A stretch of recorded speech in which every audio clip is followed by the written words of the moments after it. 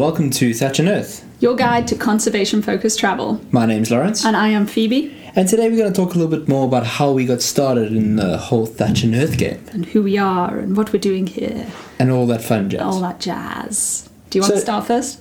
No, I think we should start with you. So, to start. To begin. Let's talk a little bit about why you found yourself in the conservation field. What brought you to this whole realm of conservation goodness? I think conservation has always been part of my life in some form or another. I grew up on a farm in the UK surrounded by British wildlife. There's not a lot of it, but it really is beautiful. I then, by my early 20s, had enough of the UK and ended up in Namibia via the US and various different things. And that just gave me an insight into another aspect of wildlife, and I fell in love with Southern Africa and basically never left. I then worked basically on the line between conservation and tourism, and eventually found myself at the University of Cape Town, studying African wild dogs, and it's such a strong passion of mine, conservation, and I think if we can tie that in with tourism, we will have done a really, really good job. So what about you? I'm a little different. I most certainly love the bush and the whole idea of conserving the natural world that we live in, same as Phoebe, no doubt about that. But I had a bit more of a more intense practical experience in the bush, I suppose. I was born and basically spent most of my time either at school or going to the bush with my family. Since I was in nappies, I've been in the bush, and it's been a really, really awesome experience. Been very fortunate to have said that I've spent so much time, particularly throughout Southern Africa, touring all over, camping all over, and getting to meet some really interesting individuals. When it came to the end of my schooling, I went to university for a bit and studied a degree that has nothing to do with conservation, oddly enough, and I found myself wanting a little bit more. So after a bit of umming and ahhing, I buckled up and got a bit more of an education in it. I started off with just a bit of a basic field guide job, or a field guide course, and before you know it, it went further and further down the rabbit hole. I've also had the opportunity of spending a bit of time working with some of the parks officials throughout Southern Africa, which has been quite cool. And although my background is not necessarily scientific, I've got the opportunity to work with some very, very interesting people who have spent a lot of time in that science field. So it's been really eye-opening to see both perspectives, from a guiding perspective as well as seeing the scientist perspective and what they view the conservation field to be. And I feel like it's a great combo between the two of us too, because we have that, we're instilling that whole idea of practical and science together, because unfortunately both have two different varied opinions, and it's exactly what we need to move forward. Definitely.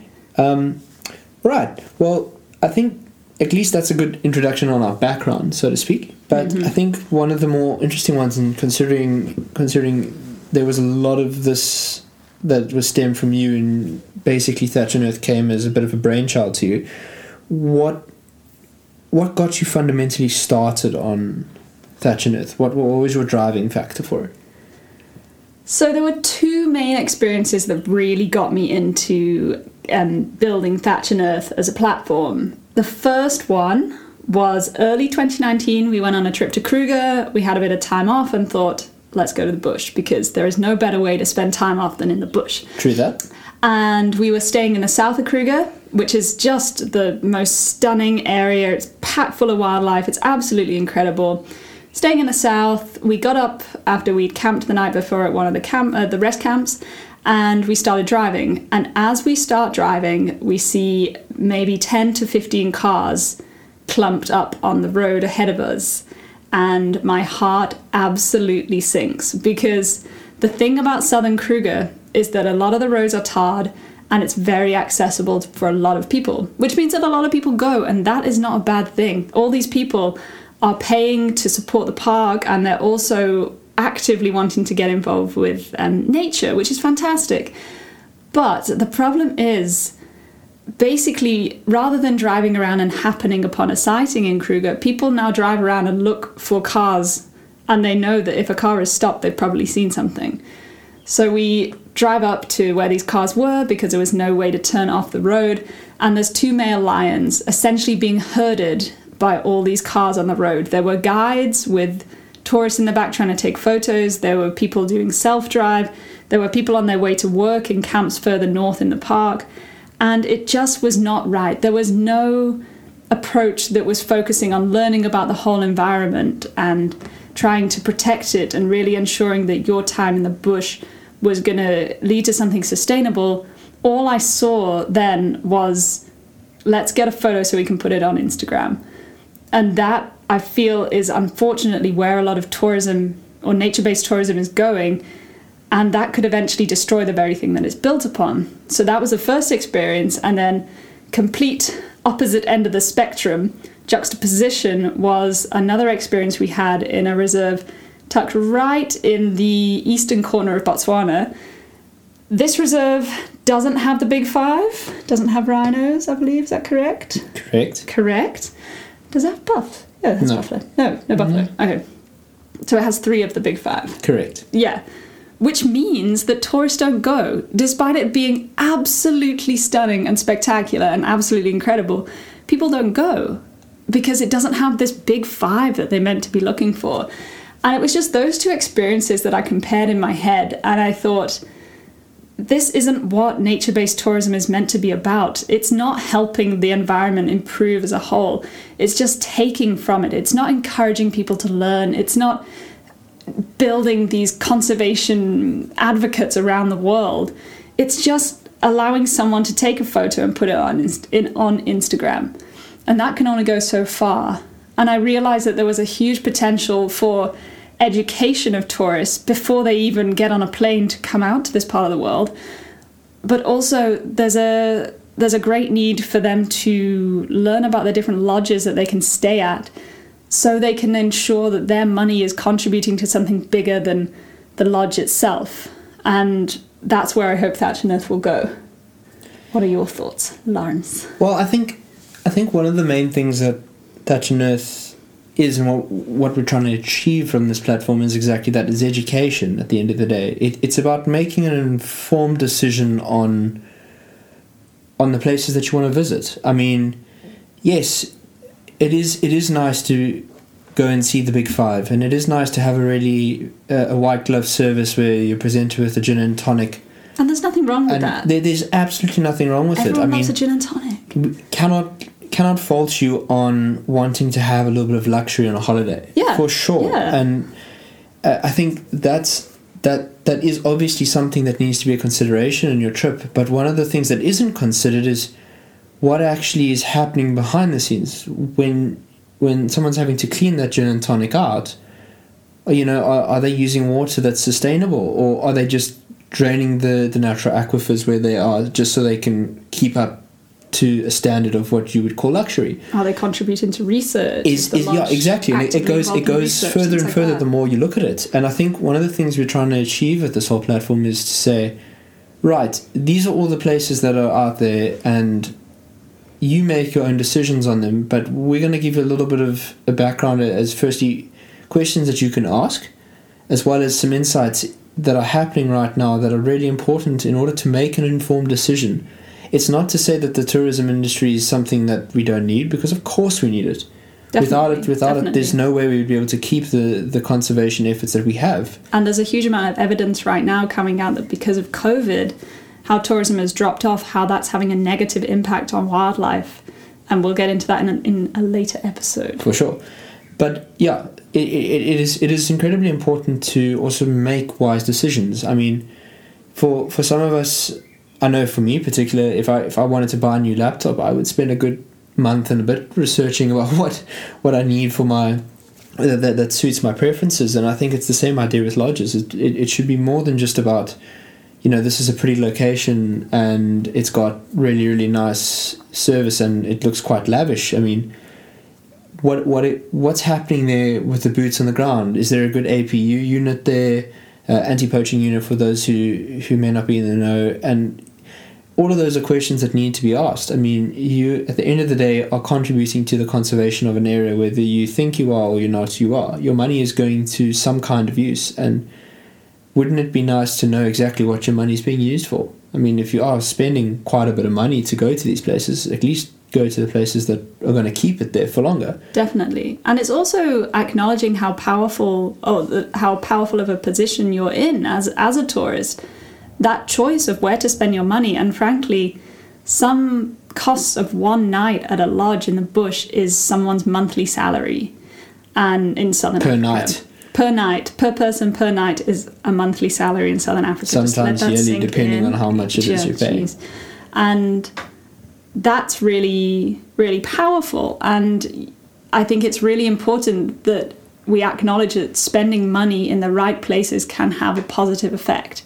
And Definitely. that's what Thatch and Earth is here for, to help you ensure that you are making an educated and informed decision, and that when you travel, you're going with an educated and informed mind, and that you've already got a base knowledge about some of the key issues within the area.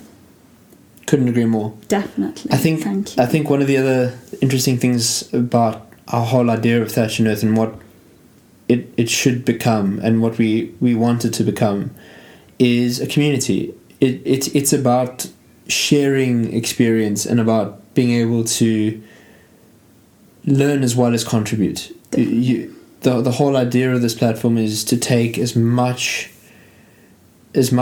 from you as we give to you. Let's put it that way. The more you learn from others, the more we can learn about ourselves, and it's a very, very necessary part of the whole process, is to get your opinion on things, because without that, we can't have a more holistic or an objective approach to this. Yeah. And I think it's really important, because obviously we have our opinions about things, and something that we're going to do with this podcast, as we are two people who are informed about the area but view it from different sides, means that we can take different sides in a debate and really talk it out to help you learn. But at the end of the day, because we've had similar experiences, we have kind of ended up with the same opinion. And it would be really great for us to hear what your opinions are, because the only way that we can really truly learn about an argument is to learn the opposing opinion. So when we get further into the big debates in conservation, so trophy hunting, for example, is a huge one. The Big Five is another one. We'll give you our thoughts. We'll battle it out a little bit in the podcast realm. But also, once you've listened to us, let us know what you think, because that would be really, really great to sort of build a community out of this. And just in case you're not too sure where to get in touch with us, please visit our website. It's www.thatchandearth.com, all one word. And you can also follow us on Instagram too. We'll put the links in the show notes, definitely. We'll definitely put the links in. And it's all about, like we say, establishing a community and having an open space to talk. And having a little bit of fun with it, because like science-y, like big debates can get a little bit tiresome, and sometimes you just want to listen to a podcast that's like a bit more chill. So we're not going to be too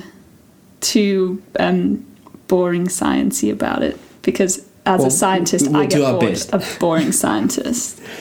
And I think that's also something to look forward to, is being able to have these debates. And we encourage you to come up with some topics and send them to us, because we also want to appeal to what you want. And I think, as Phoebe's previously mentioned, some of the things that we have to look forward to coming up is definitely the Big Five as a debate. I mean, trophy hunting is a massive debate. It's a very, very difficult area to walk, and it's navigating through hot water while standing on a piece of ice. So it's going to be very interesting. I like that. That's quite cool, isn't it? And there are a bunch of other things that we can also go into. I mean, the whole point is, the more controversial the topic, obviously, the more opinions there are going to be. And we like that. I mean, it's nice to take on a bit of a challenge. I mean, there's different areas of conservation that also happen. We can even look at talking about almond milk if we already had to. It's a key one, though. It's affecting the bees. Yeah, it affects conservation. Monocropping is dangerous, people. Yeah. Yeah. So, anything else that you think anyone could look forward to in the next coming? Oh, there's so much to look forward to. Not only are we going to debate between ourselves, we're going to bring in key people in the world of conservation and get their opinions, hear about the work that they're doing, let them bring in topics which we may not be experts in, but they definitely are. It's going to be a lot of fun. And yeah, I think you should definitely subscribe because you will not want to miss out. Definitely. I couldn't agree more. And looking at the time, that about concludes us for today. Cool. Thank you so much for listening. I really hope that this gave you a great introduction to who we are, what Thatch and Earth is, what it will become, and what our podcast is going to cover. If you've got any comments or suggestions or feedback, make sure you go onto our Instagram page, thatched_earth, or our website, thatchandearth.com, and let us know. And we will see you back here next week for another podcast. Bye.